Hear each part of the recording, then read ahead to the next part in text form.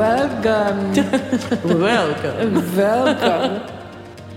Welcome to a Your Teen Halloween. I'm Sue. And I'm Steph. Happy Halloween, everybody. 2 days away. I'm so excited. Halloween's a big issue for us because we did not realize how loaded the topic is for parents of teens. And so we have several articles that we run every year, and one of them generated tons and tons of hate last year. And I remember that I was in New York, I was coming out of a Broadway show on a Saturday night, and my phone was blowing up. And I was like, what is going on here? And I just had no anticipation that this could be the impetus for all of this hate. And so I ended up really looking into what the issues were. First of all, people were doing that Facebook thing of feeling like they're anonymous so they could say whatever they were thinking. And I took it off of our page and moved it onto my page where people were much gentler in their criticism, but there still was the exact same criticism. So I just want to bring up some of the things we learned about Halloween when we looked deeper into the topic, Halloween and teens. A lot of people feel like teens should be kids for longer. So if the question is, should teens trick or treat? The answer is, why are you even asking that? That's so ridiculous. Of course they should. And so there's a whole segment of the population that really feels very strongly that we are pushing our teenagers to grow up too quickly. Despite the fact that we talk about a lot how we need to help our kids grow up, Halloween seems to be a place where we are cradling them and letting them enjoy like the treasures of their childhood. So that's one. The other is this whole segment that says, well, wouldn't you rather have them out trick-or-treating than being at a party? Okay, there's another one. Now, some people actually have a little bit of angst when they see a bunch of teenagers walking up their path to their house, and that makes them anxious. And so they would rather turn off the light and not give those kids candy because they actually probably feel a little bit nervous about their safety. True or not, that's how they feel. This is all just reporting. Another line for people is if they're coming up without a costume. So they're all for giving teenagers candy, but you got to put a little effort into the holiday. So if you're going to show up without a costume, they would rather not give you candy. And is that because they feel less scared because they're seeing someone in a costume and they know they're participating in the holiday? Is that what's behind that? I don't know if the scared and I think it's just like, if you're going to do the holiday, do it. Okay. Don't just come take my candy, right? Like, go to the corner store and get your candy bar, or put on a costume and come to me. Yeah. I'm not here to judge. I'm here to understand. So that was my question. Yeah. The next two are about feeling judged. Okay, go ahead. I didn't know this, but there's a sentiment that, like, you should trick-or-treat in your own neighborhood. And so when people come in from other neighborhoods, there are even some people who maybe have different types of candy that they give to the people they know, and then they give to the people that they don't know who aren't from the neighborhood. And so that has a layer of feeling, what would be the right word? Like it has a sense of not belonging. Like you don't warrant our candy. Ooh. And Wait, I said I'm not judging, right? I just want to stick to my guns that is a judgy one because people are making a decision when you show up that you don't belong in my neighborhood for whatever reason it is. Okay. And the last one, which I would never have thought of, is that parents who have teenagers with disabilities, like you could have a kid who looks very, very big and looks like they don't belong trick-or-treating anymore, but that's a place where that kid gets to go and feel good. And be a kid. And be a kid. Yeah. So all of those things make complete sense and actually are butting up against each other over and over again for all of us.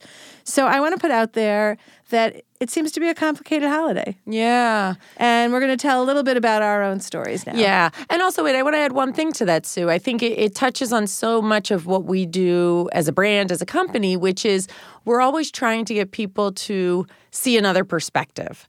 And so even just listening as Sue and I are facing each other, right? And as she's reading these, I had one where my shoulders went up. Then I had another one where the hair on my arm stood up. Then I had one where it gave me a pit in my stomach, right? So it created just all of these feelings in me, just even hearing, and look how much we've talked about it. And so I love you pointing that out because really our goal is in telling this story and always telling our stories is that you don't have to agree. That's but you right. don't have to hate the other person for their sentiments and their feelings. Like if someone is scared and you're not, they could be scared and you cannot be scared. And you can both coexist. Yeah, I'm a big fan of keep scrolling. Good one. Hi, everyone. This is Hannah, Steph and Sue's producer. And before we keep scrolling, as Steph said, I just wanted to take a moment to get in the Halloween spirit and dive into some of the truly bone-chilling Facebook comments Sue was referring to when describing the backlash to the obviously good-hearted satirical blog post about trick-or-treaters looking comically mature. The public truly, truly missed the joke, and I've gotten a lot of entertainment value out of these Facebook comments. So let me make sure we have the tonally appropriate music here. Okay, obviously all these comments are going to go nameless. OMG, ridiculous. Teens can and should trick or treat. I'd much rather that than egging houses. Don't be so uptight. With 2 eye-rolling emojis. What a mean-spirited person. Lighten up. So then these 2 are about trick-or-treating in general. We have someone on the con. Teenagers should not trick-or-treat, and to say they could be doing worse is just stupid. Just because it is Halloween does not mean the ones that want to cause trouble will stop. Halloween is for, all caps, children, not adults or near-adult teenagers. This is the very last year I am allowing my daughter to trick-or-treat. She claims she is doing it to hang out with friends. I told her, you can still hang out with your friends, go to Starbucks or another coffee shop and hang out, drink coffee or other beverages. As long as you are not being obnoxious or overly loud, nobody is going to really care, and if they do, go someplace else. This one's weird. I used to feel that way in a big way, but now I'm the mother of teens and I get it. I'd much rather have my boys trick-or-treating than doing some of the things teens did on Halloween when I was growing up. It's funny how your perspective changes, isn't it?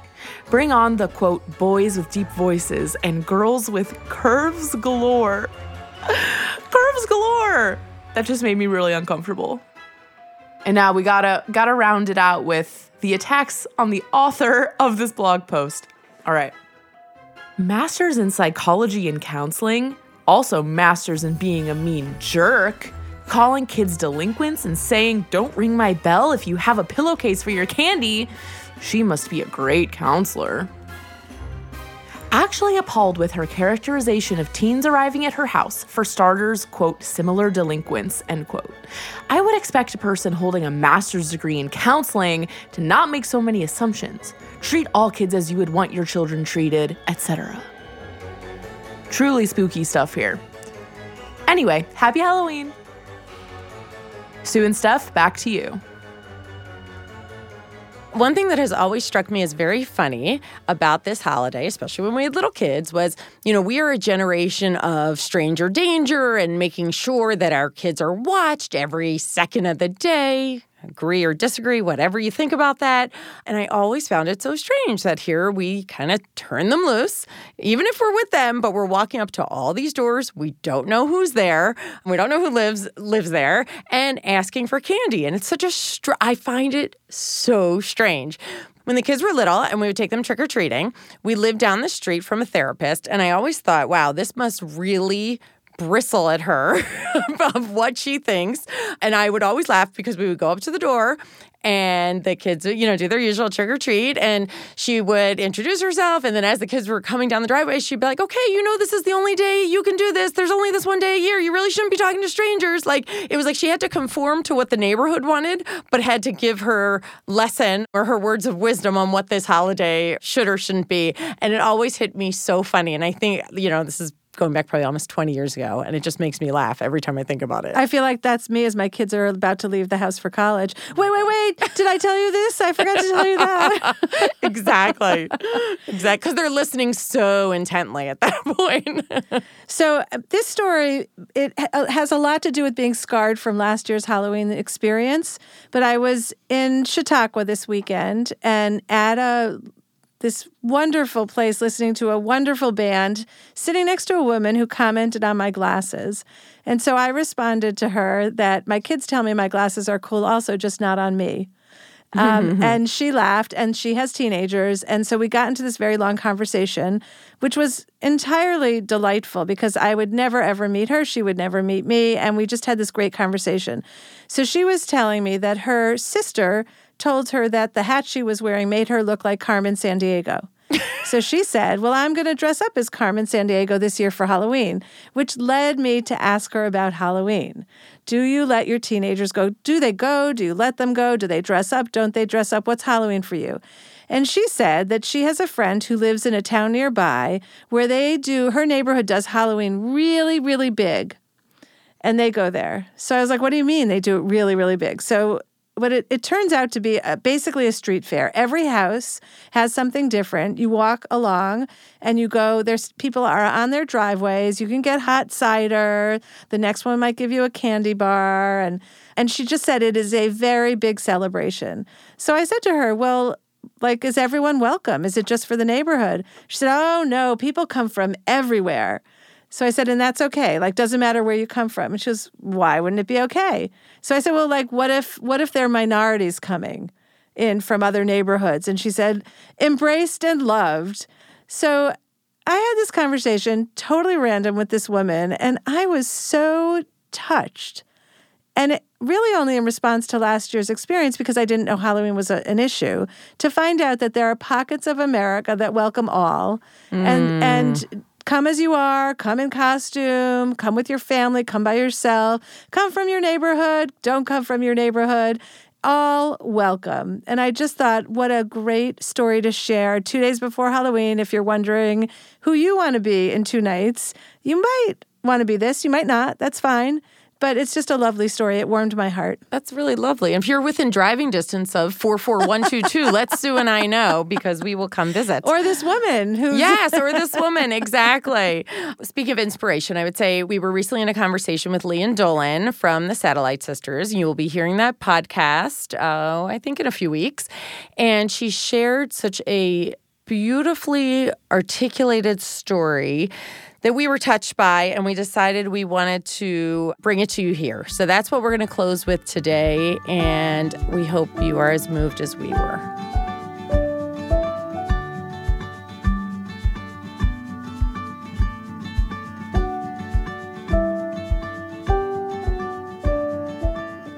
Okay, so we have written about Halloween on our website, and on social media, we've taken a hit many times for various perspectives on it. And so you wrote an article about Halloween, and It kind of touched on all of the issues that people criticized us for. So I would love to hear why you still own that holiday and why you do it so graciously and big. First of all, it's a fantastic holiday. Let's just say it. It's like the one day of the year where you're running from house to house for free candy. I mean, just take your mind back how fantastic Halloween's used to be. So I have a lot of warm, great feelings about Halloween's in Connecticut where I grew up, where, the houses were far apart and you were wearing a ski jacket, but when you got there, it was worth it. I like that it's a holiday that's not necessarily associated with religion or anything like that. And it's really just for kids. And that's fantastic. I live in a sort of a destination trick-or-treat zone where people come and entire church buses of kids come, schools come, and there are a lot of houses in a well-lit neighborhood with sidewalks. It's a safe place to trick-or-treat. And a bunch of the houses really go all out and make it a special night for kids. And I'm all for that.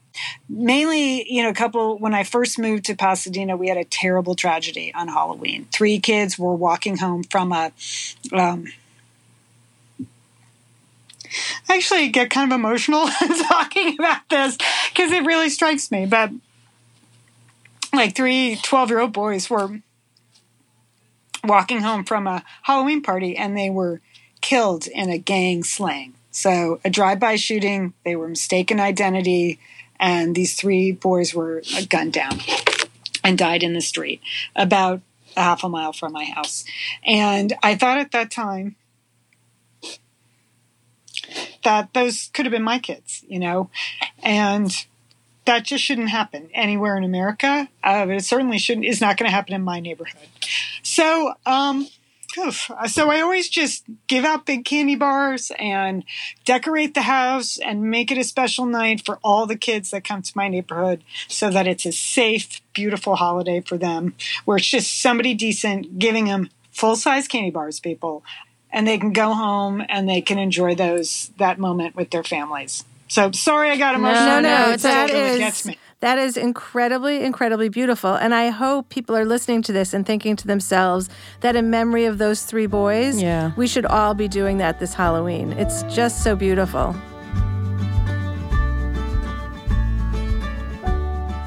Thanks for joining us for the Your Teen podcast. If you have any topics that you want us to talk about, let us know on our Facebook page or email editor@yourteenmag.com. Your Teen with Sue and Steph is a production of Evergreen Podcasts. Special thanks to executive producer Michael D'Aloia, plus producer Hannah Leach and audio engineer Eric Koltnow. You can find more from us at yourteenmag.com, at evergreenpodcast.com, or anywhere you listen to podcasts. And don't forget, if you like today's podcast, please leave us an iTunes review. Help other parents find our podcast.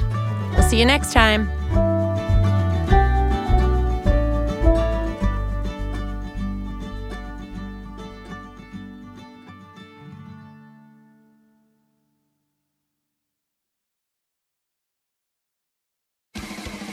Science, science, science! Science, science! Hello, podcast fans. Want to get weird with us? Come check out the Mad Scientist Podcast. We're a weekly show that looks at the history, philosophy, and hard facts behind your biggest paranormal questions. Did the government really pay for a psychic spy program? Yes! Is it true that surgery got its start in grave robbing? Yes! Can a roller coaster really kill you? Legally, we can't say so for sure, but sometimes, yes! Join myself, Chris Cogswell, and my co-host, Marie Mayhew, as we examine the science, philosophy, and history behind the strange and unusual. All to discover what's possible and plausible versus what's, well, just made up. Check us out wherever you find your favorite podcasts. The Mad Scientist Podcast.